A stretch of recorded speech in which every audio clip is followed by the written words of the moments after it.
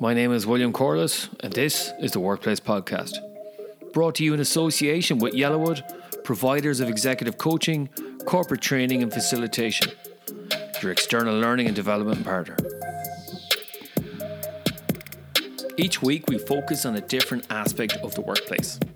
We hear from guest speakers who will be subject matter experts, who I believe are incredibly talented at what they do. These experts will give you a different perspective and insight to work life, with the aim of empowering you to take a different path to success in all aspects of work life.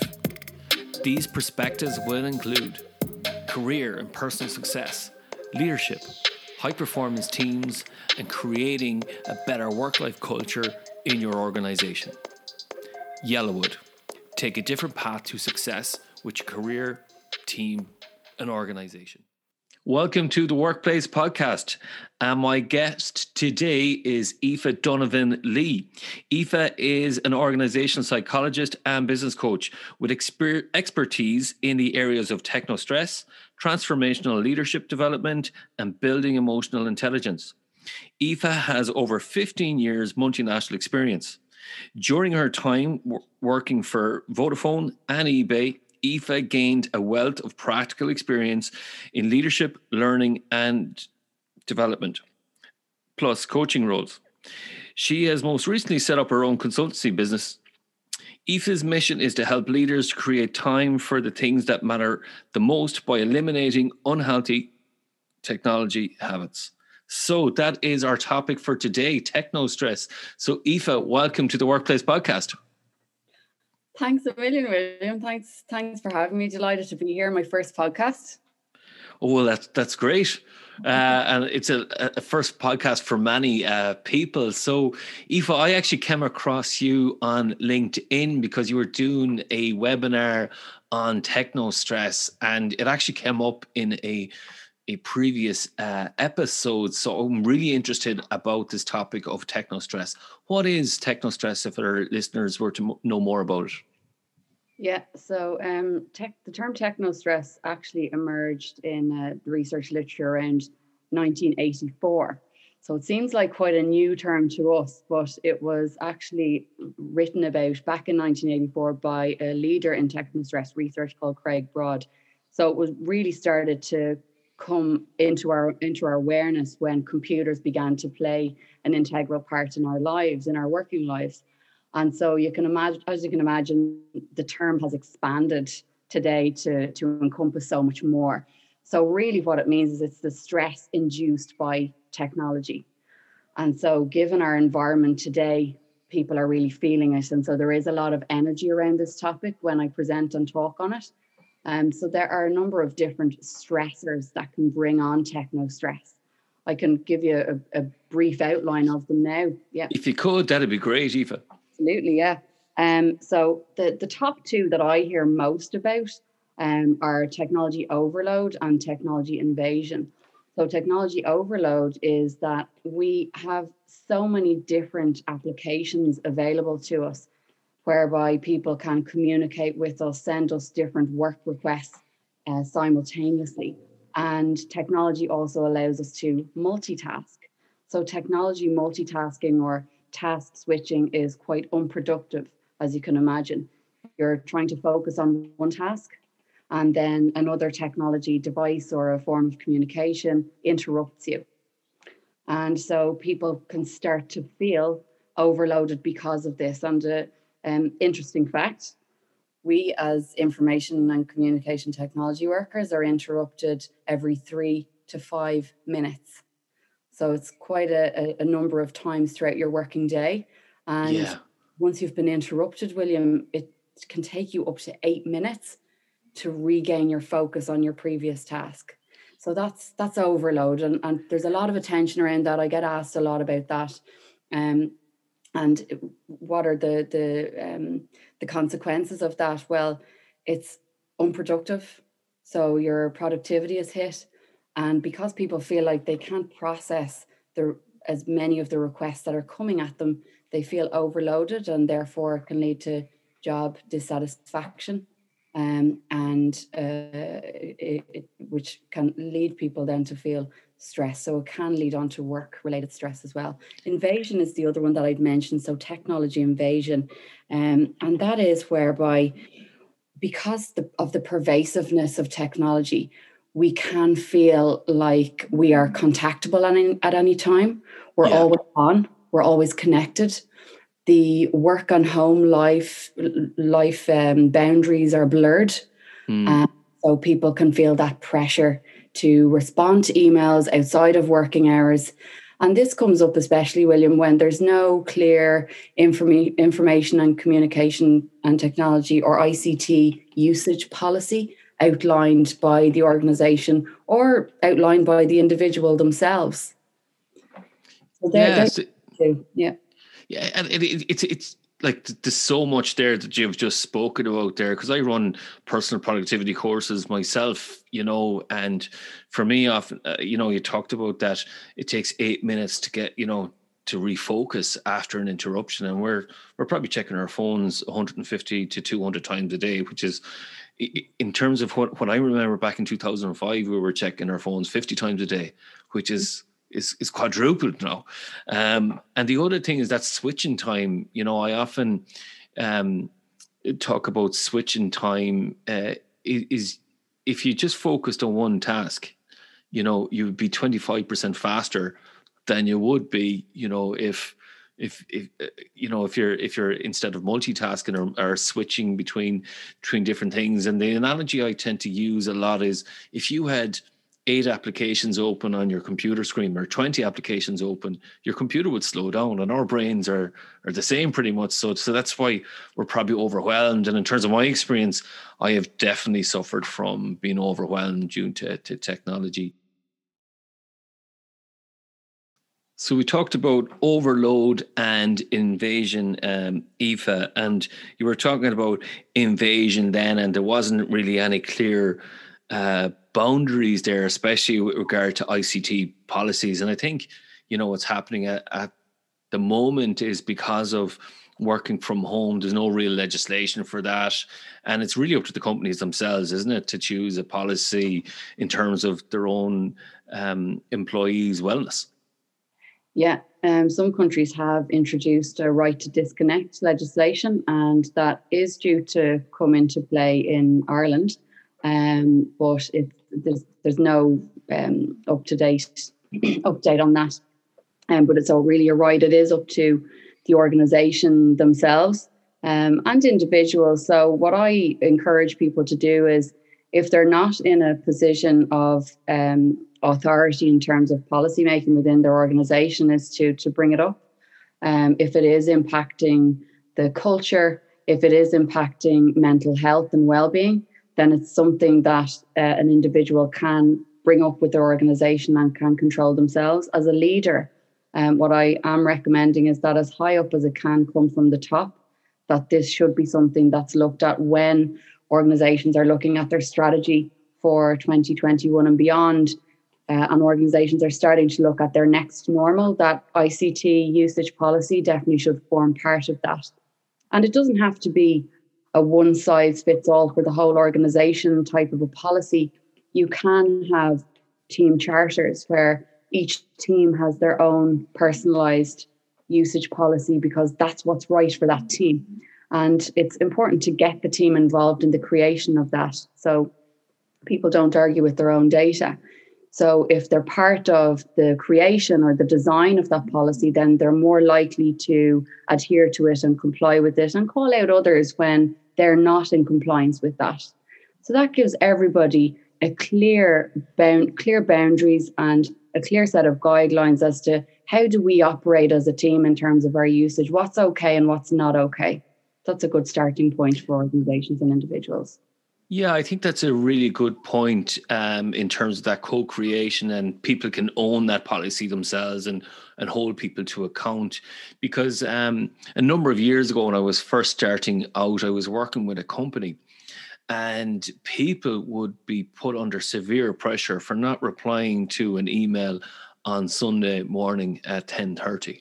and they would be very much admonished in the workplace. And it was causing a huge amount of stress. And, I had to stop working with that company because for me, ethically, it was wrong. And a number of years later, then after that, around 2 years later after that, Germany introduced, the policies then where you did the right to disconnect and you couldn't send emails outside of business hours, which I think was a great influence in terms of, policies in Ireland as well. And we're starting to think in that way. And for me, the impact of that, of leaders then, that particular company, it was actually a very senior leader had asked me to coach a person. And I'm not sure if they really understand what coaching was. And they wanted me to coach that person to do 60 hours work and to work weekends. And this man knew, that employee had a huge amount of family struggles at the time, personal health issues and different things like that. So for me, I think there is a leadership aspect to this, isn't there? There's a certain amount of role modeling that needs to be done to say, listen, this is not just lip service. This is not just a policy we're going to push through. We're actually going to live this. What are your thoughts on that? Oh, you're 100% right, William. Part of my Technostress research that I did as part of my master's program last year, I conducted research with a global organization, and I wanted to identify the presence of the two top stressors that I hear about, which are already mentioned, the technostress and techno invasion and technology overload. Wanted to identify the presence of those, and I also wanted to identify what are the coping strategies that employees within this organization employ to mitigate those two types of stressors in order to diminish or eliminate technostress. And so what I found was one of the main findings that came through was that although individual contributors within the participant sample, they didn't hear from their managers ever that they should reply to emails outside of working hours. And although the managers might say that is not required, employees would feel an inner obligation to check outside of working hours, to reply. They felt that pressure.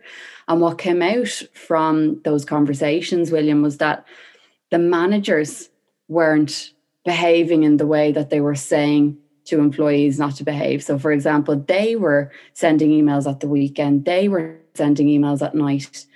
And so the individual contributors were watching this and saying to themselves, is this okay? Is it not okay? So again, it came back to no clear definition of policy. But as you have outlined, William, it's not just about outlining the policy, it's about behaving and making this the cultural norm as to how we behave as an organisation in relation to our ICT usage. Yeah, I'm glad you mentioned that, because it's a bit like, the manager, being the role model. It's you're walking the talk, really, isn't it? And it's a bit like that old example that, you can leave early, but I'm staying late.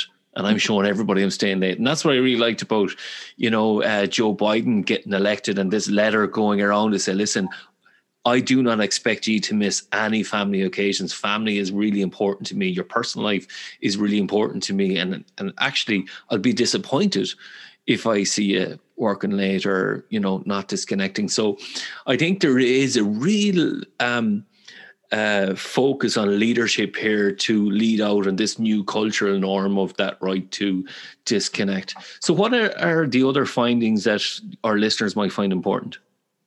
Yeah, so the other findings were that there was for sure a presence of overload amongst the participant sample. So people did feel that when they have set out their priorities for the day, if they get a request from a senior manager, their task list for the day goes out the window. And so the request that comes through takes priority.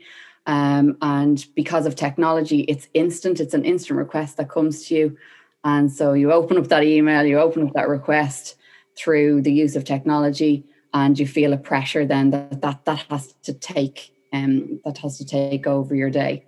So that was showing up quite a lot, and just the being able to multitask as well. So now I know from remote working myself that when you are invited to a video conference, a Zoom call, you have a lot of other business as usual work that needs to get done, but yet you want to give your attention to the meeting. And so through my own experience and through market research with leaders in tech organizations and multinationals, what they're saying is that we still have the same workload, but there seems to be a lot more meetings because of the efficiency of technology. It allows us to fit in more meetings, fit in more requests and send more requests, but we're still the same resource. We don't have any extra resources. So we're being asked to do more with less. And so people feel pressured to multitask during those meetings. So what I would suggest is, and what I've heard has worked in certain organizations, is that to allow employees to have a certain blackout period each day, where that's their own time to focus on their business as usual work. And some have challenged that and said that's not going to work for our organization. We still have to get these priorities done. Then I would challenge them on that. How can we make this work? Because pushing people to the point of burnout is obviously not sustainable. This way of working is really pushing people to their limits, and it's hampering productivity, it's decreasing job satisfaction, and it's pushing people to job-related stress, to endure job-related stress. So that's where I would challenge organizations, I would challenge leaders on their acceptance of this as the norm. And you mentioned that blackout period. I've actually used this with an organization I worked with, and they had a lot of software programmers that they kept being interrupted or kept being pulled out to go for meetings. And I originally studied electronics, so I may not have been great at software programming, but I do know when you're in that coding mind, you have to be in a certain level of focus, deep thought, okay? And I said, listen, we're going to have to create periods, of focus and concentration. And the software engineers loved it. They got more work done in the space of 3-4 hours than they would in a full day. However, it was the people around them then, that were so used to these habits of, being able to, jump in onto a call or, go to their desk and just ask for an immediate request. So I think we have to be mindful of everybody's needs, the unique needs of the individual, the team needs and the organization needs. And it's a bit of negotiation there, isn't it? Because I remember when I introduced that, there was a lot of pushback, from me, and the software engineers were going to go on, this is brilliant, and then other people are kind of going, who are you anyways, for me in terms of a coach, and a facilitator. And I was just highlighting the research. What are your thoughts on that? Yeah, well, going back to what you'd also mentioned about the Joe Biden letter, there are organizations who will say, we want to make sure that you've got that family time and you don't miss those family occasions. Or a link to that as well is that they'll have a 1 day a month mental health day where employees get to take a break. I know Google do something similar, and there's another organization called Iterable who've made that permanent recently. But what it's important for employees to understand then, for employers to understand rather, is that they need to make sure that that workload that was meant to happen on that mental health day doesn't just get pushed. So it's again pushing people to do more with less time. So if we're saying to people, yes, we're going to give you a day off a month for your mental health, for your own mental health, and you can use that however you want, that they're not stressed or anxious about the whole 8 hours of work that they're not getting done, so that there's an agreement or alignment with their leader. How am I going to manage that? So that that's not creating more anxiety, which is a challenge that I have heard from individual contributors in those circumstances. So it feels like the company's doing a great thing, but it needs to be followed through with how can we manage your workload over this 1 month period, so that you're not stressed out when it comes to that day off that's supposed to be relaxing and enjoyable and help you. So that's my thought on that. And there's a bit of pushback around the Joe Biden letter. That was, you at first glance, it looks great, but then you've got that challenge of who's going to pick up the slack. Is that an agreement with the leader? I know. And for me, I've had lots of conversations on this. So I do organizational design as part of one of my services. And for me, I think we've an opportunity here, in terms of the challenges that COVID are presenting. And I think it really highlights certain processes or workflows just weren't fit for purpose anymore. And for me, I think there's a real opportunity in terms of this great reset then is to relook at how we're working, relook what are the resources there, and what's a better way to utilize our time or the people there, So I think it's a real opportunity to look at talent. It's a real opportunity to look at, okay, what are the barriers here to being productive, and a lot of people saying this, the people aren't doing the job, but maybe it's the way the system is set up. That maybe we need to co-create different ways so there's more value add than, wasting people's times in meetings. Yeah, and there's a responsibility as well. There's obviously the responsibility on the individual themselves, if working for an organization, to cope with their technology-related stress. But there is an onus, of course, on the organization because employees are developing their own coping mechanisms. Yeah. So they're developing their own strategies. That was something else that came through from the findings, that people gave me a plethora of examples of how they were coping. So they might do something like a disconnect day once a week where they blacked out on social media, they put the phone in a drawer and they just silenced it. They didn't touch it for the day and they just focused on their family time. But what I found, William, was that most people didn't have a real purpose for switching off technology. So what I found was that if they hadn't identified their why for doing that, they were less likely to follow through. So there was a lot of passive language around the coping strategies. Well, I tried to do this. I try to not look at my work email, but I tend to go in on a Sunday to see what's happening on a Monday.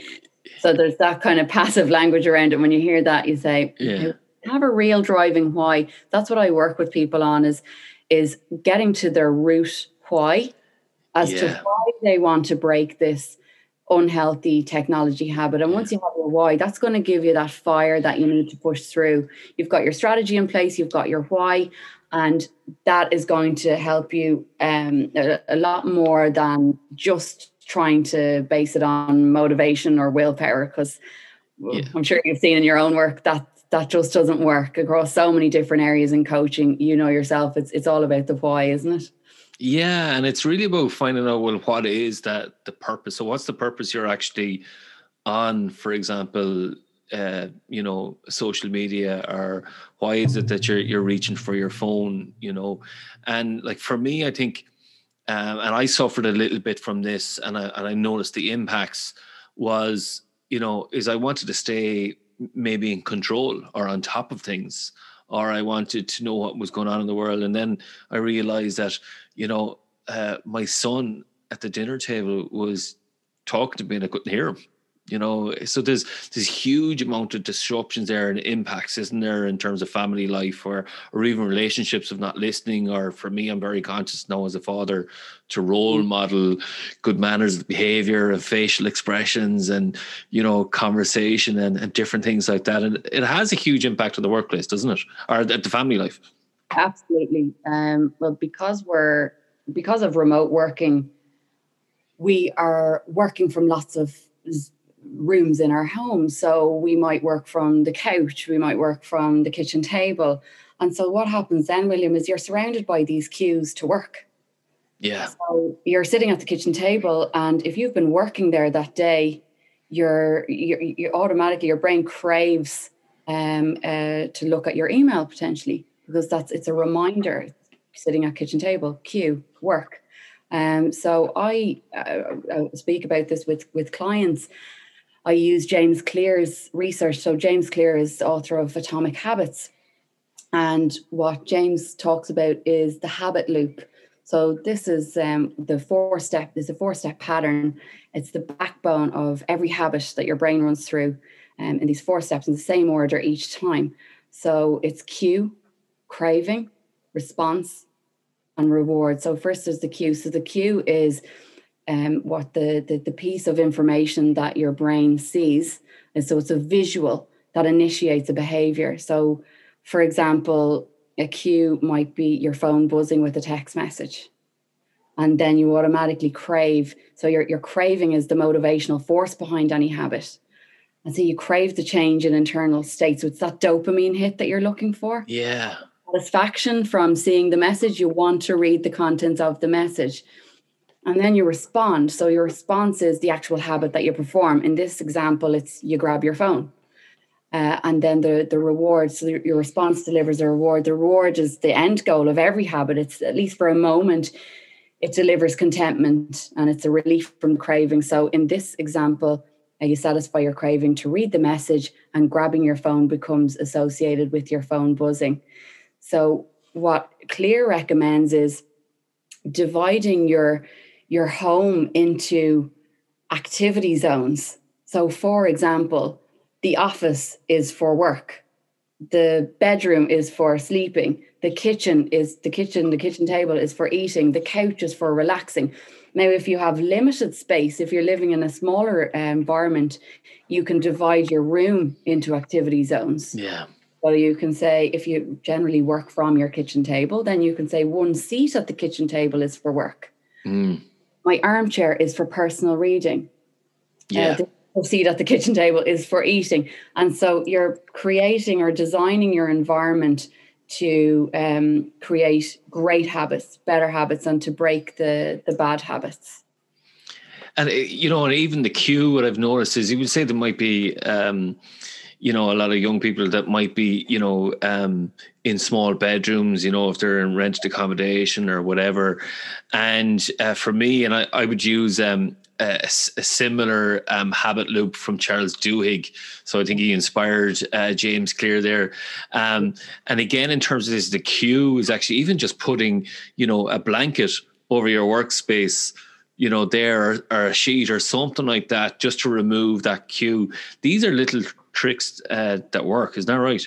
Yeah, it's like what you said. Clear has just, what he's done is just gathered all of the research that's already out there, and he's just packaged it into a nice way for people, an easy to understand way. But what he says is small tweaks lead to remarkable changes. So he says you can transform your life just by starting small. So these really small changes can start to retrain your brain in terms of how you can design your environment. It's all about designing your environment. There's another great book on similar called Willpower Doesn't Work. And it's by a guy called Dr. Benjamin Hardy. And he talks about not relying on willpower. So how do we do that? We create systems and we design our environment. We're the architects of our environment. So it's very similar teaching between the two guys. Yeah, and I'm a fan of James Clear as well. And one of the things that I did was a little thing, which was a pattern interrupt here, is that I used to, and a lot of people do this, is charge their phone by their bedside. Yeah. And what I've done now is started, changing that where, I've started charging it in the hallway.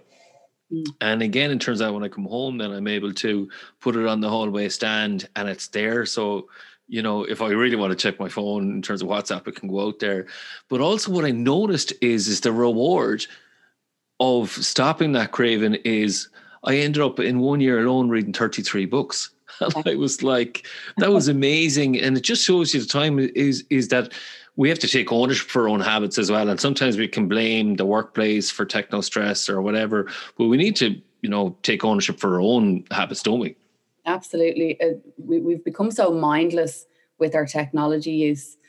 So I use a perfect example where people upon waking up in the morning, turn their alarm off if they use their phone for their alarm, and they instantly, without thinking too much about it, go into the news or Twitter or one of their social media feeds.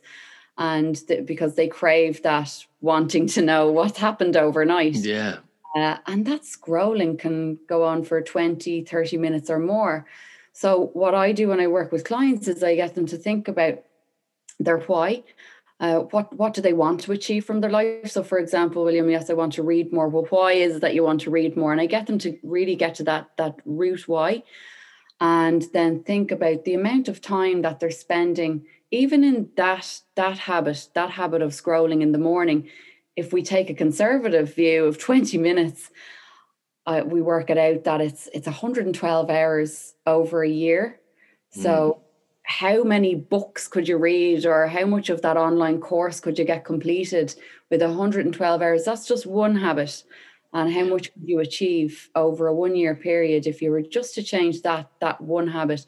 And I talk to them then about how to break their habit, how to create a great habit, and how to break the habit. Yeah. Yeah, and I think that's really important work, because, a lot of people might feel unfulfilled in their lives. They might have that work-life balance. So 20 minutes could be exercise, or it could be preparing your lunch for healthy eating, or, there's loads of different habits that we have. And we need to figure out what are unhealthy habits and what are healthy habits, And, Technostress and our technology habit, I think, is a big part of that. And what else would you recommend for our listeners? Yeah, I would say we've just touched on it there. Become aware of the habits that you're currently performing. So if it is technology habits that you'd like to get a handle of and change, then what I would recommend is making a note of your technology habits across a day. Now, there's lots of resources online as to how you could print off a template and fill it in. A simple way is just to, using technology, use your notes in your device on your phone. Just make a note of any of the habits that you are performing throughout a day. They might be negative, positive, or neutral. It doesn't matter, but just any habits that you are performing throughout a day. So you might wake up and you make a note that you've checked the news. You're brushing your teeth, you check your email. You sit down at the kitchen table to have your breakfast and you check the news. Whatever it is, you're making a note of each habit. And then you rate your habits. Is it a positive? Is it a neutral? Or is it a negative? And then take the negatives and look at what, if I were to change this, would have the biggest impact on my performance. And so to change any habit, the first step is to bring it into your awareness. And then you can look at making or breaking those habits. So that's a great starting point for people. And I think you've hit the nail on the head. For me, for example, I really struggled with sleeps, so for example, a child might wake me up at night and stuff like that. And, this happens when, you're parents of young children. And then, you might see your mobile phone and then you reach for that. And before you know it, then the blue light keeps you awake and different things like that. Yeah. And, that's the thing is that people are maybe using reading as a way to go back to sleep. And then I want to figure out, well, that's what I was doing. Well, maybe I should read a book instead. So I actually started using the Kindle then at night, because it doesn't have that blue light. And then my sleep quality improved. And then I wasn't getting stressed by hearing what Trump did or Boris did or whatever, or reading that email maybe that it upsets you in the middle of the night, where you're going to go, what did I do that for? And I think these are all things that we do, don't we? We just need to be honest about them, and we need to be honest with ourselves in terms of that self-awareness, And it comes back to those cues as well. If you are having trouble sleeping and that is a habit to reach for the phone, and you're going to be awake scrolling for the next hour, why not get up and make yourself a cup of warm milk and do something like read out of the bedroom? So make sure that your bedroom is that zone for sleeping, so that you're automatically going to feel that cue when you come back into the bedroom, when you get back into the bed. Oh, bed is only a place for sleeping. This is only a place where I should be when I'm tired. So wait until you get tired, but that should be, absolutely outside of the room, and then come back in when you're feeling tired and allow yourself to go to sleep. But yes, there's so much noise going on in the world outside with the news and with COVID, and so many people trying to grab our attention for different things online, and telling us what to do and how to behave. And it can be easy to feel like technology is one of those things that's mindless and out of our control, but it's certainly not. And it's definitely something that you can get a handle of.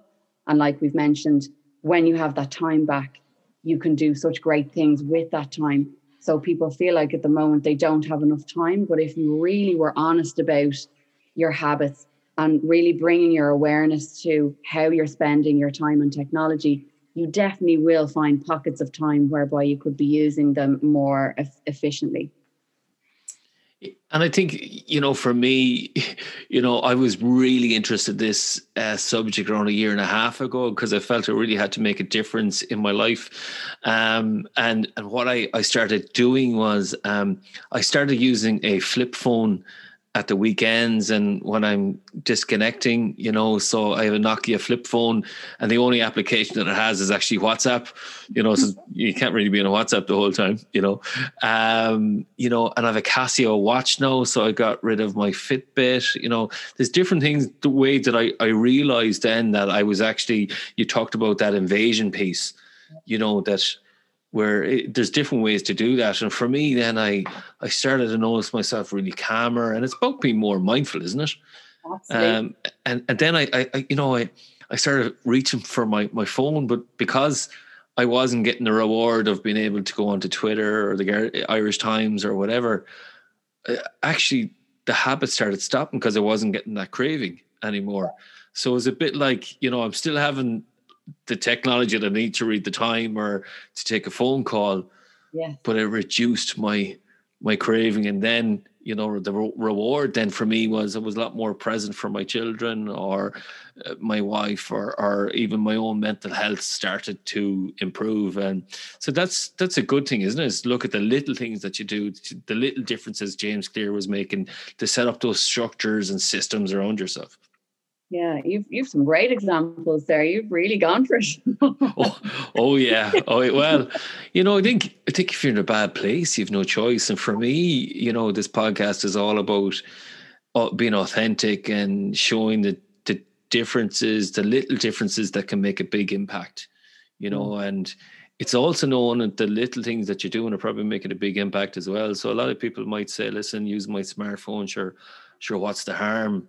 And then you're realizing actually it's reducing your productivity, it's reducing your focus, and it's creating an impact in terms of even facial expressions and the ability to communicate with people. I'm a mediator as well. I have lots of different hats, and sometimes we're seeing miscues or misreading a facial expression due to technology, and I think this is going to be a bigger challenge as the years progress. Have you heard of, are you doing any research on that in terms of the different skills that are required of you now as a coach to coach over virtual versus face to face? What are you noticing, things that you're doing, or is there research out there that you're aware of? I think it's early days yet. There is research going into it, and I think there wasn't a whole lot of research done because it was pretty much limited, and it was only, for example, in certain cultures, that people would have to travel long distances to see their coach. So, for example, in America, coaching over the telephone or via Zoom or Skype was actually very popular, where that wouldn't be really done in Ireland so much, because we're a smaller country. But I do think, in terms, for me, I find it easier some ways to coach via Zoom because they're really focused on, people's facial expressions, and provided that it's well lit and people can see me, I think it's a wonderful platform, and it's very focused as well. And would you believe I'm getting a lot more coaching requests now? So if people have more time to be reflective and really are looking to make a change. So for me, I think it is that great reset that COVID has presented. People are re-looking at, okay, what are my own personal habits? What are my challenges?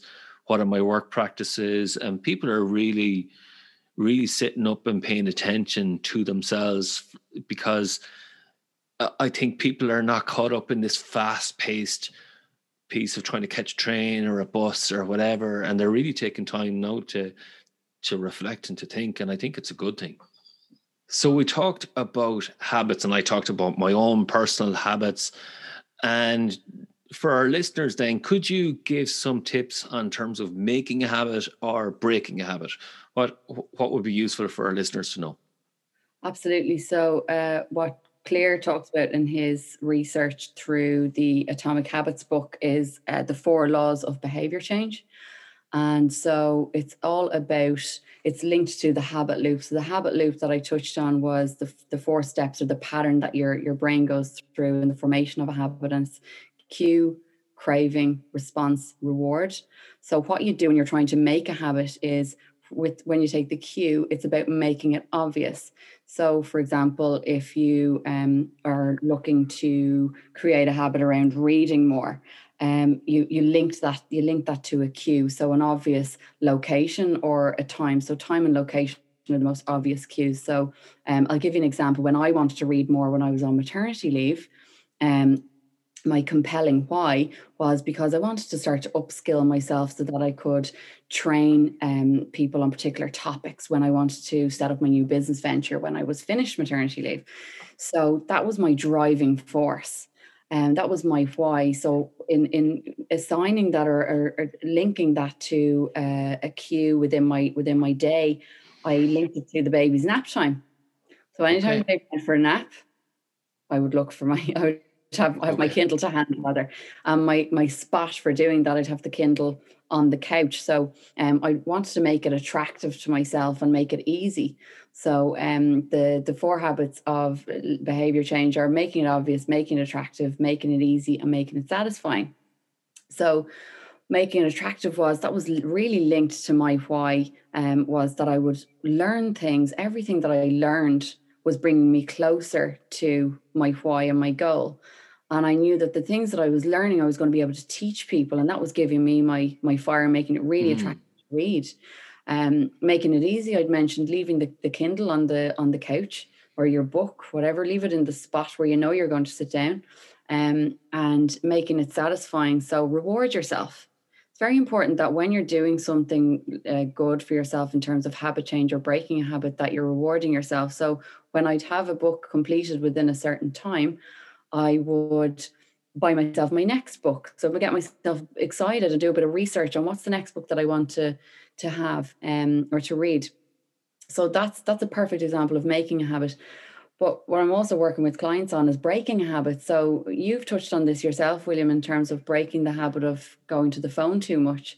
And it's about making it invisible. So your cue to pick up the phone, make it invisible at that time. So it's about putting it away in a drawer, putting it in another room, making it unattractive. So think about, what is this stopping me from doing? So always bringing yourself back to that unattractiveness of going in and fulfilling the bad habit. So what is this stopping me from doing? Making it difficult as well. So delete the apps, delete the social media apps if that's what you are addicted to. There are apps out there as well. It's a bit of a misnomer, but there's apps. I'll give you an example of one called Freedom. And some smartphone software has applications built into them to help you to create rules and boundaries around your usage. So they'll block certain apps, or you can put certain times within your phone where you don't have access to certain applications within your phone, and making it unsatisfying. So it's linking it all back to your rewards as well. So reward yourself when you're doing what you say you'll do. And what I find quite useful is to have an accountability partner. So tell as many people as you can about your goal, but specifically one person who you link in with, whether it's once a week or on a frequent basis, to talk to them about what you're doing in terms of breaking your habits. So because I'm now not doing this habit anymore. I'm not spending so much time on social media. This is what I'm doing instead. And these are the outcomes that I want to achieve. And it keeps you on track. And once you say that, the more you say that, you know this, William, that you're more likely to want to fulfill that. You don't want to make a liar out of yourself to your partner, your accountability partner. So all of those things combined really help people to make and break habits. So the 4 laws of behavior change again are: make it obvious, make it attractive, make it easy, and make it satisfying. And then to break a habit, you just invert those. So it's make it invisible, make it unattractive, make it difficult, and make it unsatisfying. So hopefully that helps the listeners. Very good, very good. So we're coming to the end of the podcast now, Aoife, and I've learned a lot myself as well, so I appreciate that, and I'm sure our listeners have too. What are the kind of key takeaways that you might give to people? Yeah, so I would say start with bringing your habits into your awareness, and that's simple task of listing them. Identify your why. What's your driving purpose for making or breaking this habit? Make sure you're rewarding yourself at key milestones, and design your strategy in a way using the 4 laws of behavior change. And then finally, just implement it, practice, and don't berate yourself when you've fallen off the wagon. Watch the negative self-talk and just get back at it the next opportunity that you have. So they'd be the key takeaways that I'd recommend for listeners. Aoife, thank you so much for that. And if people were to get in contact with you, then how might they do so? Yeah, great. They can connect me on LinkedIn. My name is Aoife Donovan Lee, or they can contact me via email. So it's aoife@donovanlee.world. I'd be delighted to talk to anyone who's an interest in any of the topics covered. Aoife, thank you so much for that. And to our listeners, thank you so much for tuning into this episode. We will talk to you soon. That's it for this episode of the Workplace Podcast. My special thanks to this week's guest for a wonderful discussion. If you want to get in contact with the podcast about a workplace topic or a particular challenge that you're facing, contact me via Twitter at different paths. You can also connect with me on LinkedIn, William Corliss, Corless, or go to my website, www.yellowwood.ie. Yellowwood, your external learning and development partner, provider executive coaching, facilitation and training. Take a different path to success with your career, leadership, team and organisation.